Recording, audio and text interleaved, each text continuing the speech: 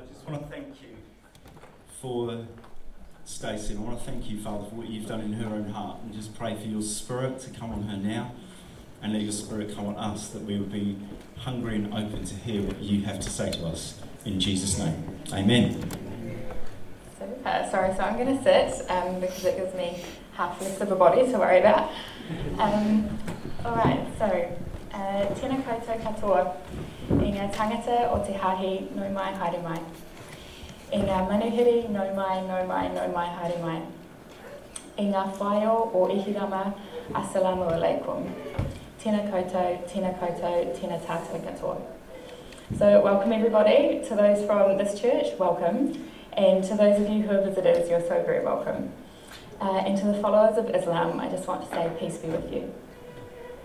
Alright, so kia ora koutou. For those of you who don't know me, my name is Stacey. I am the wife of Sam, who was up here leading worship a minute ago. I am mum to Izzy, who's my very full of life 3-year-old, and Ellie Mae, my very cheeky 1-year-old. I'm a nurse by profession. I work in the community with patients with infectious diseases and their contacts, and I'm really passionate about the work that I do. In the bit of free time that I have, I love renovating our little house, I love planning parties and decorating cakes, and I get so much enjoyment out of that. I think it's a way that I can honour someone and show them their value. Ultimately, my passion is that I love people, and I long for all people to feel respected and loved. Now, I'm aware that I'm speaking today on the back of a really devastating time, and I want to acknowledge that before we start. I've been feeling really heavy-hearted since hearing the news on Friday, and have been tearful on and off as I have considered sort of the pain that's being felt by so many people. I've also, I think I've also grieved for our country, really. It's that our place could be a place of something so hateful. And I know the reasons why we were targeted, and it's a credit to us, but it's still something to be grieved. This morning I'm speaking on the love of God that He has for all people, and therefore the love that we should have for all people. A love that breaks down racial, cultural, social barriers. And what I want to share now feels so insignificant given the backdrop of Friday. But I just pray this morning that what I share can touch your heart, that God can use it now in this time when people need to be shown inclusivity and love, and that God can use it later in the context that I had intended to speak into prior to Friday. So given that we're in the preparation time for Tomokanga, which as Phil said is basically a time where as a church we're being intentional about opening the doors of our whare and connecting with and welcoming in the community that God has placed us in. So it seemed like the right opportunity and space for me to be able to share something of my heart and my passion. But I just want to start by saying I'm not at all qualified to be here. My actions do not yet match what God's put on my heart. So today I humbly, and I really want to emphasise humbly, come before you to share my heart, which I think might reflect something of God's, and I hope can encourage you and resonate with your hearts too. So many of us have heard before about loving the one, which is simply a phrase used in Christian circles to help us realise that loving our communities doesn't have to be overwhelming. It simply starts with the person situated right in front of you. And that can look different for everybody depending on your circumstances, your surroundings, what you're exposed to in daily life. So the ones that I have the opportunity to love in front of me will be different from those, for example, who Phil has the opportunity to love working in a church context, living in Porirua. And that would be different again from someone like Becca, who has the opportunity to love caring for her children in schools and in kindies and daytime activities. Often in our lives we find ourselves surrounded by people who are like-minded, who are easy for us to connect with, who we have a common factor with. They might have, the same age children or study the same subject, which is wonderful, and we trust God and thank Him for that, and we believe He's put us in those places to be of influence and to reflect something of God in those places. However, on the other side of that concept, I find it quite convicting to question and identify really who are those that are perhaps more difficult for you to love, who are outside of your natural inclination to consider. I think they'll likely be the ones in front of you too, but perhaps they're just not the focus of your lens.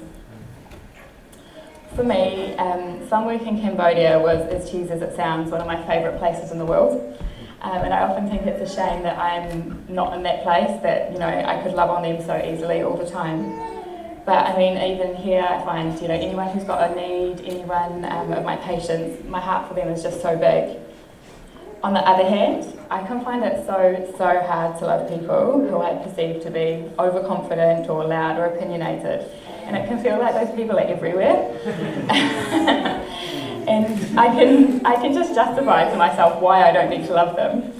So for me, as easy and as simple as it sounds to love the one in front of me, it can actually be a really daily challenge. So sometimes too, I wonder, what does it actually mean in practice to love the person in front of you? Especially perhaps those who are a little more difficult for us to love. What does it mean practically in the way that I live out my life, to love that person in front, to love my community, to love my country? What does that look like? Now, I'm not sure about you, but sometimes I'm aware that I can feel quite confined, or I can feel quite boxed in, perhaps by worldview or rules or expectations or fears, and it actually prevents me from loving somebody the way that I want to, or the way that God has put on my heart to. And this is the concept really that I kind of want to explore with you all this morning. I want us to consider what it would mean for us to love outside the box, to love in a way that is simply led by the Holy Spirit rather than by fear, to love in a way that's extravagant and not confined by limitations that we set ourselves, that we can set for each other, or that can just be the kind of status quo of society.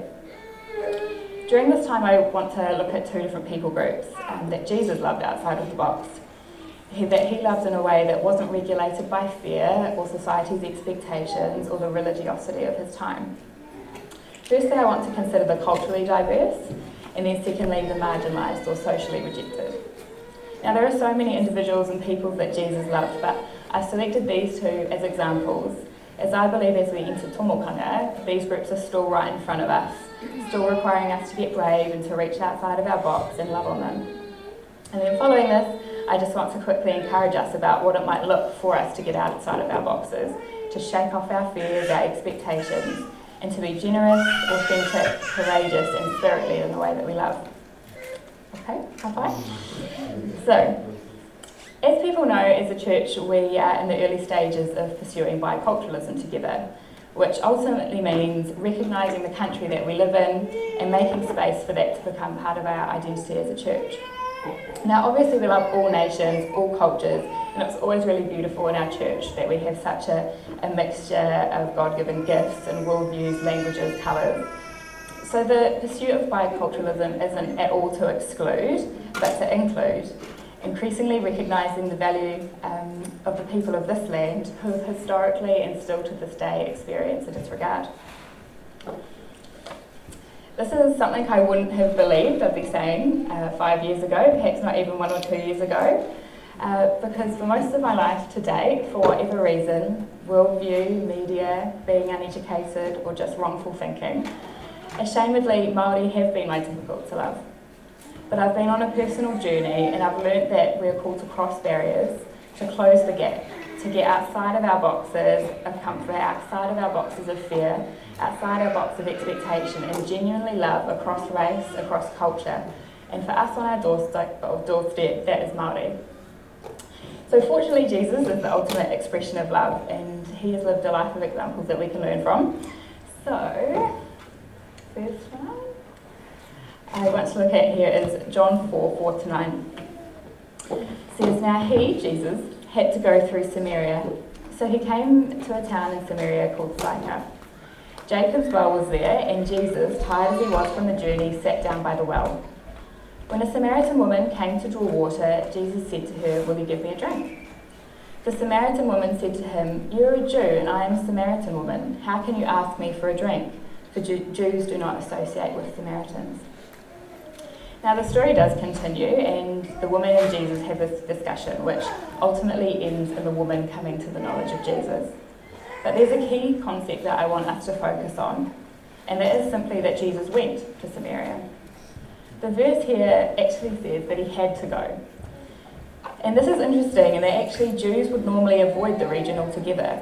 There had been racial tension between Jews and Samaritans for between sort of 500 and 600 years. They just did not associate. There were other routes available to travel. But the verse says he had to go. One suggestion is that he didn't have to go for geographical or for travel reasons, but rather the necessity, the reason he had to go, was for his mission. Jesus had to meet the Samaritan woman. Now, this is interesting because I actually wrote this pre-Friday, and it's kind of interesting to look back on. I'd written, now fortunately I don't think racial tensions in New Zealand are that bad. So I've changed it. I've now said, I don't think racial tensions between Māori and Pākehā are that bad, that Pākehā do not associate with Māori, as the Jews didn't with the Samaritans. Or are tensions that bad here? I'll leave that up to you to ponder. Before Friday, I don't think any of us thought that racial tension could be so confronting here. But the truth is, there are cultural and racial tensions here.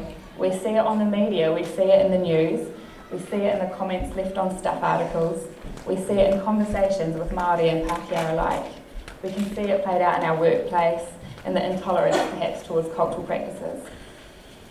Now, I'm not trying to condemn anybody, so please don't feel that. But Jesus set the standard. He went out of his way, he sacrificed his time, his energy, he ignored the societal expectations, he ignored the likely judgment of others, and he had to love this woman. So for me, my story until recently is one of intolerance really towards anything Māori. I loved people, but the people of this land were my difficult to love. And on reflection, that was actually rooted in my own worldview, my own insecurity. So I grew up in Whitby, nearby here, all my life until I was 22. I was raised in a Catholic family. I attended church every Sunday. I went to Catholic schools. I wasn't in need of anything. It's what I would describe as a very white middle class upbringing. Recently, my mum told me it wasn't until I was partway through primary school that I met for the first time someone of a different skin colour. Although growing up I'd call myself a Christian, on reflection I didn't have any kind of relationship with God. But I just followed what the example was that I was seeing. In saying that, I did always have a slightly deeper level of intrigue. I remember as a child, I was old enough to read. I remember hiding in my wardrobe to read this little children's Bible because I was a bit embarrassed. But later in my life, in my teenage years, it was a little bit more difficult. And when I was 18, I prayed out to God and I asked for help. And it sounds really cliche, but in the following days, I met a dreadlocked, hold nothing back for Jesus, the most radical Christian I'd ever met, who was Sam. And throughout the following year, I started my nursing training, I gave my life to God, and I was exposed more and more to Christianity where you love God. And I was seeing these new examples of God-like families and God-centered marriages and compassion on a whole new level. About 4.5 years later, I married that crazy Christian, and together we shared a passion for the nations and for overseas mission. Working in third world countries was one of the first conversations we ever had together. After about 2 years of being married, we moved to Cambodia to serve there for 6 months in Phnom Penh, working with a local church. And I also worked in a nursing clinic providing free medical care to prostitutes, ladyboys and their families. Sam and I spent most Fridays in a slum alongside the train track in the centre of Phnom Penh. And it was one of the most confronting yet beautiful places I've ever been. And I felt so myself in that space. Interestingly, the weekend before we left for Cambodia, we visited Sam's marae. So he has Māori heritage, but it wasn't something he'd ever really identified with. But we were kind of hopeful that at this weekend it was something, it's something he could, begin to connect with. Actually, that experience was the complete opposite for him, and he came away quite sure that it was something he never wanted anything to do with. In Cambodia, however, we were aware that God was growing in us a sense of awareness and responsibility for New Zealand. That New Zealand too, although our home, it still has needs, it still needs God, and it still requires a sense of mission. After our return home, we got back into work, we started our family, and the normality of life settled in. However, Sam felt a desire to start connecting with Māori, and so over the course of about a year, he started building relationships with local marae, with his own iwi, and just reading, educating himself in the history of Aotearoa and understanding the concept of worldview. All the while, I was quite happy for Sam to do this, but it was absolutely not my interest. We decided in 2017 that Sam should start some full-time university study, and as such started studying history, te reo Māori, and anthropology, which is the study of cultures. And he was bubbling and energised with his learnings alongside what he felt God was revealing to him about it all. And to be honest, I was tolerant, but sometimes I would tear him down and kind of bring him back to reality. And this has just been in the last year or two. So for those of you who think I'm here to kind of like boost what Sam's into, and for those of you who are maybe sick of hearing this stuff, know that I've been your advocate behind closed doors. I can't identify exactly when my heart started to change and to soften, but to be honest, I think it was a combination of things. It was taking the time to learn, recognising more and more God's love for all people, having experiences and connecting with real people. But I think mostly it was just God highlighting spaces in my life and transforming my heart and my mind. Throughout the last 18 months, I've slowly recognised that the problem, or my problem, was not Māori. In fact, I now know some incredible Māori people. They're warm, they're welcoming, they're generous. The problem is not Māori, I can assure you, but rather the insecurity, the pride, the lack of understanding and the fear in my own heart. I felt a huge jumble of things. On one hand, I've recognised a sense of pride that I had to put aside, recognising that I've grown in this land all my life and I knew nothing of our history. I know nothing of Māori tikanga, of Māori pain. While on the other hand, I've often felt, and still do feel in some spaces, shameful about my privileged upbringing, wanting to say I'm from Porirua, not from Whitby, as if somehow that makes me more relatable. I've recognised that I'm insecure, and as a result, I fear the idea of building up others. Now, I'm realising more and more that this bicultural journey is hugely a journey of the heart, of receiving God's love for me, understanding his love for all people, including Māori. And can I just say on a side note, because I know it can be a bit of a stumbling block for some, that as biculturalism is a journey of the heart, it becomes about so much more than just the end result of Māori-Pākehā relationship or equality.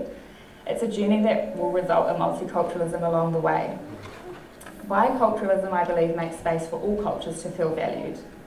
As we intentionally make space for Māori, the people who have been suppressed by the Western way of doing life in church, then we're recognising that there's not one Western way of doing things, of being a Christian, so it gives everybody freedom and permission to be themselves. Simply, this bicultural journey is one of learning to love the ones right in front of me. So going back to the Samaritan woman at the well, this verse shows Jesus breaking down many barriers, gender barriers, religious differences, and what we've been focusing on, racial tensions. But regardless of which reason you choose to focus on, his purpose was the same. It was to see individuals and people groups come to the knowledge of Jesus and be saved. Later in the chapter it says that many Samaritans believed in him because of the woman's testimony. Throughout these verses, Jesus also takes a moment to instruct his disciples that the harvest is ready, that people are ready, and there's a sense of urgency. Jesus sets the standard, he gives us this example, and we're to follow. Now, we see multiple examples of this closing the gap throughout the Bible between Jesus and the rejected or the needy, and we see it all throughout his life and the life of his followers. We see Jesus loving those with needs, with physical needs, with spiritual needs, loving those who we can find so difficult to love. We like people to be capable and independent and not intrusive on our lives or our time or our money. But in Matthew 15, Jesus feeds the hungry. In Matthew 8, he casts out demons, which is arguably meeting a spiritual, emotional, and a physical need. And in Matthew 9, Jesus heals a paralysed man. Now, I experience this in my work quite a bit, not so much the casting out demons, but people with needs. And I love my job, and I love the people that I serve, but sometimes their needs are so needy and repetitive, like I'm in isolation, how do I get my groceries? Or my visa application's coming up, how is TV going to affect this? Can you help me with the documentation? Now, for those people, and probably to you, they sound quite reasonable needs. And as I wrote them down, I too thought, actually, they're quite reasonable. But as I hear them all the time, it's so easy for me just to respond internally with this is so repetitive, and move on.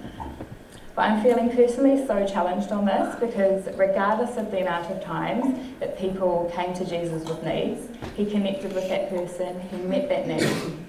Fortunately, he never responds to us with it's so repetitive. But carrying on, we continue to see Jesus loving the unclean, which is something we might have difficulty understanding, but in the context of the time, Cleanliness was associated with purity, and so for those who were unclean, it was incredibly isolating. They had to remove themselves from social spaces, remove themselves from public spaces and sacred spaces, as well as managing the illness by themselves. Yet we see Jesus reaching out and he touched the leper and healed him. We see Jesus healing the woman who had been bleeding for 12 years. Now we hear these stories so often, and even in the Bible they're only about 4 or 5 sentences long, but each of them is so significant. That woman was socially rejected and unwell for 12 years. How absolutely life-changing for her to be well and to be free to be a member of her community again. Or imagine how long it must have been since that leper felt the touch of another.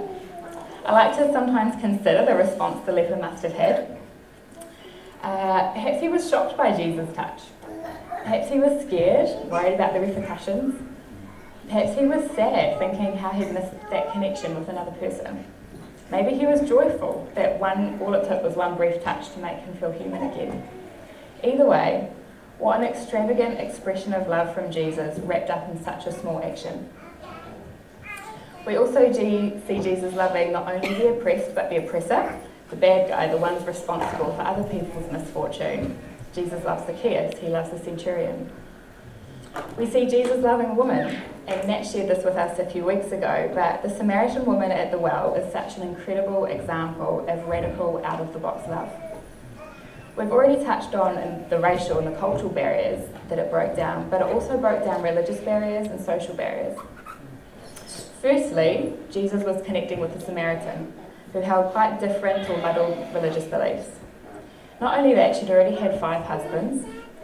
Then the man that she was currently with wasn't her husband. She was collecting water alone and at the wrong time of the day, which suggests something to us of her rejection socially. And lastly, she was a woman. Now, being a woman, again, might not sound of significance to us, but in the context of the Bible, a woman had pretty limited influence. She was quite limited to her family. I know at the time in Greece, women were literal possessions. If she was harmed, the man charged for the act was done so for damaged goods. But here, Jesus, and a religious leader at that, was speaking with her. And what I find quite funny is that Jesus' disciples returned to him at the well, and they confirm for us how radical this was. In John 4:27, it says the disciples marvelled that he was talking with the woman. What I want us to consider on the back of this is who are the people that we would marvel at seeing another speak to? Perhaps the intimidating gang member, perhaps the drug addict, the criminal, the paedophile.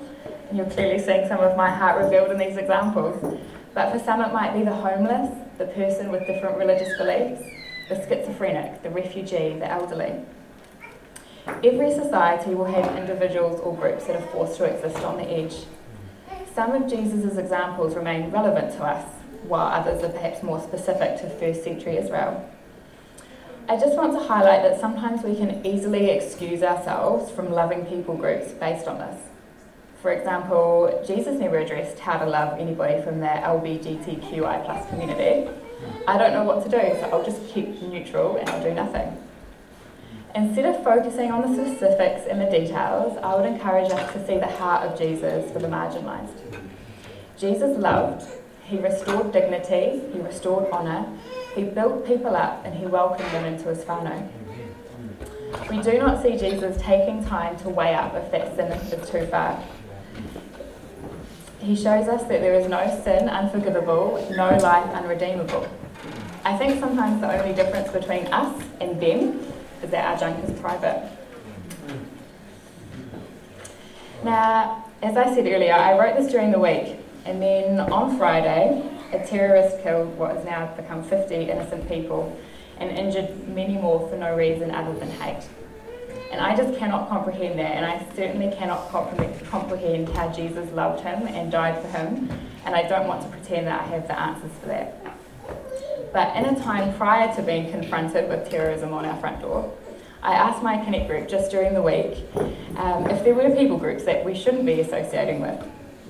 Their thinking was that in theory, no, but in practice it's harder to live out. And now no discredit to my lovely Connect group, but fortunately God is God and not us.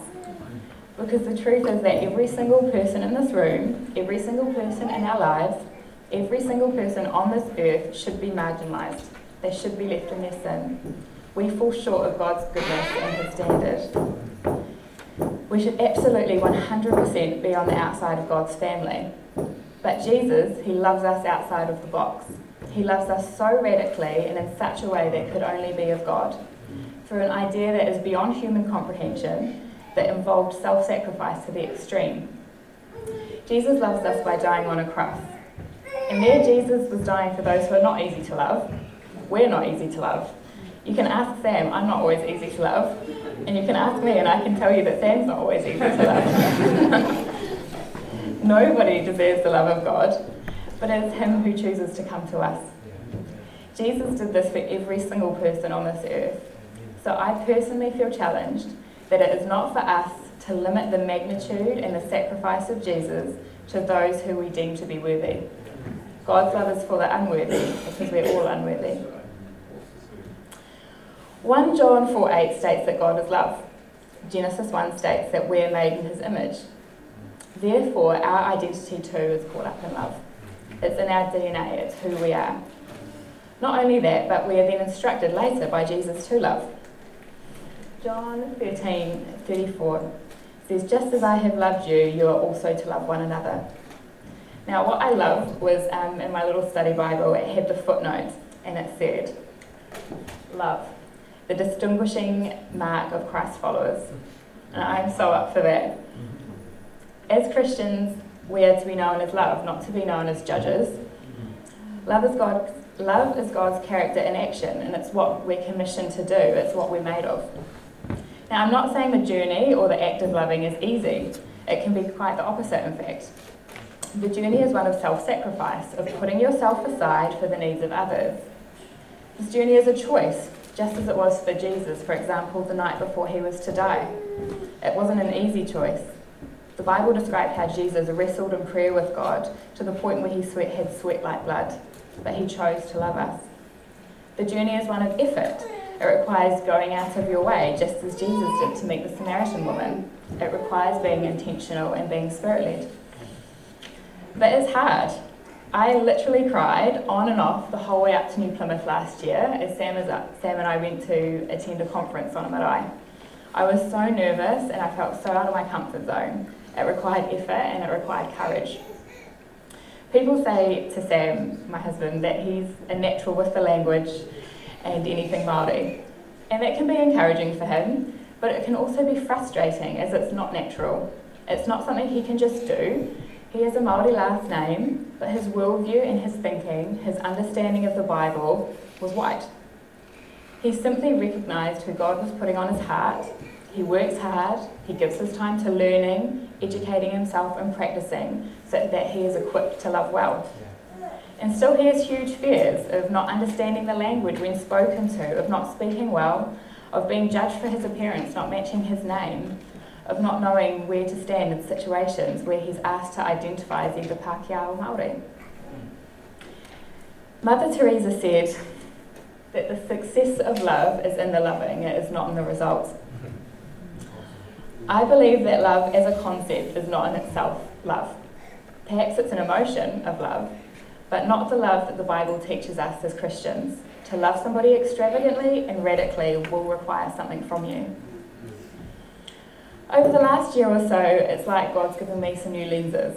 I'm becoming more and more aware that there are hurting people in this land, and I'm feeling increasingly burdened by some of the things that I'm seeing in my community. Now, I'm sorry, this part's probably going to make me cry, but I've got some examples here. I see my patients denying their illnesses due to stigma and fearing the loss of their community. I met a refugee family about 2 weeks ago, and they're okay. They're safe, they have most of their needs met, they're grateful to be here, but they seem sad, and it's not their home here yet, and every day is just seeming to be a struggle. There was a child born with significant health needs who is now 18 months old and has never left the hospital since birth. That's the age of my Ellie Mae. And I just can't imagine her having never played outside or slept in her own bedroom or wrestled with her brother. There was another refugee man I visited who only sleeps 2 to 3 hours a night. He's scared to check his phone, like literally scared. It will take him hours to work up the courage to check a text message, as he fears it's bad news about his wife or his children, who he's left in a war-torn country and hasn't seen in 8 years. He heard a bomb go off when speaking to his wife one evening, and he was in a state of panic as his son was outside at the time and couldn't be found.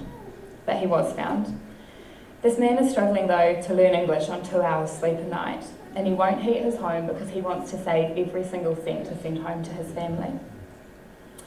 Another story I heard from a colleague this week of a cancer patient that she cared for, a young dad with only about a week to live, sitting in hospital with his wife, writing birthday cards for his 2 toddlers until they turned 21. Last year, I was working with a young Māori pregnant girl, lost in the system between services, relying on her abusive boyfriend for housing, taken advantage of by all those around her, and visibly desperate for a stable adult in her life. She was so naive yet so of the world, and the 3rd generation in her family to have the almost exact same story. And then there's the obvious from this week. People now feeling unsafe in their communities, people grieving the loss of family and friends who die for no reason other than hate. There are people hurting, and I feel challenged to put my pride and my comfort aside to close the gap between them and me. I want to finish very briefly just by looking at a verse from Isaiah 56. This is the Message version, but it's quite refreshing. It says, "Do what's right and do it in the right way, for salvation is just around the corner. My setting things right is about to go into action.